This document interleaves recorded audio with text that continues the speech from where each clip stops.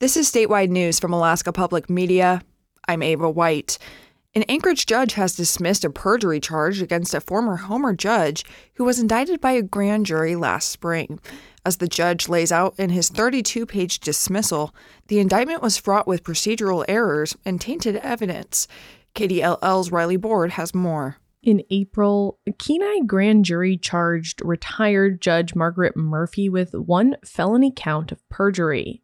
It was related to the case of David Haig, who was tried and convicted in 2005 for unlawful hunting charges. Murphy presided over Haig's case, and in the decades since, he's become a vocal advocate against judicial corruption, which he says was a factor in his case. Murphy's attorneys filed a motion to dismiss her case in October and presented oral arguments in January. The case was assigned to Anchorage Superior Court Judge Thomas Matthews after all Kenai Superior Court judges recused themselves. In the dismissal, Matthews describes the strangeness of the case, which was handled by independent prosecutor Clint Campion rather than a state attorney. Matthews concurred with all four of Murphy's arguments for a dismissal. In Kenai, I'm Riley Board. Also, the Iditarod Trail Sled Dog Race will once again allow up to 16 dogs per team in the 1,000-mile race to Nome. Race officials made the announcement in a media briefing yesterday in Anchorage, where the race kicks off with the ceremonial start on Saturday.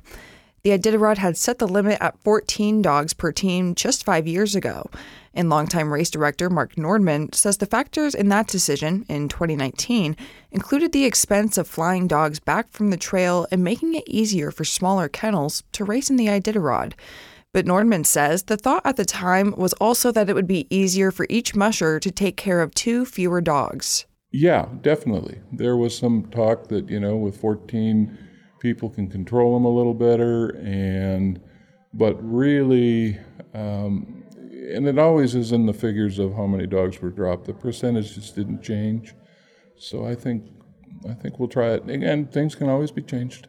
Nordman says the decision to return to allowing 16 dogs per team came after a vote last year in Nome among Iditarod finishers that showed their support. He said the Iditarod's Rule Committee took up the proposal and approved it, as did the Iditarod Trail Committee, which finalized the decision.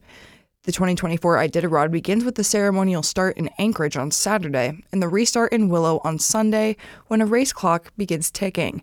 A winner is expected in Nome early the week of March 10th. This is Alaska Public Media.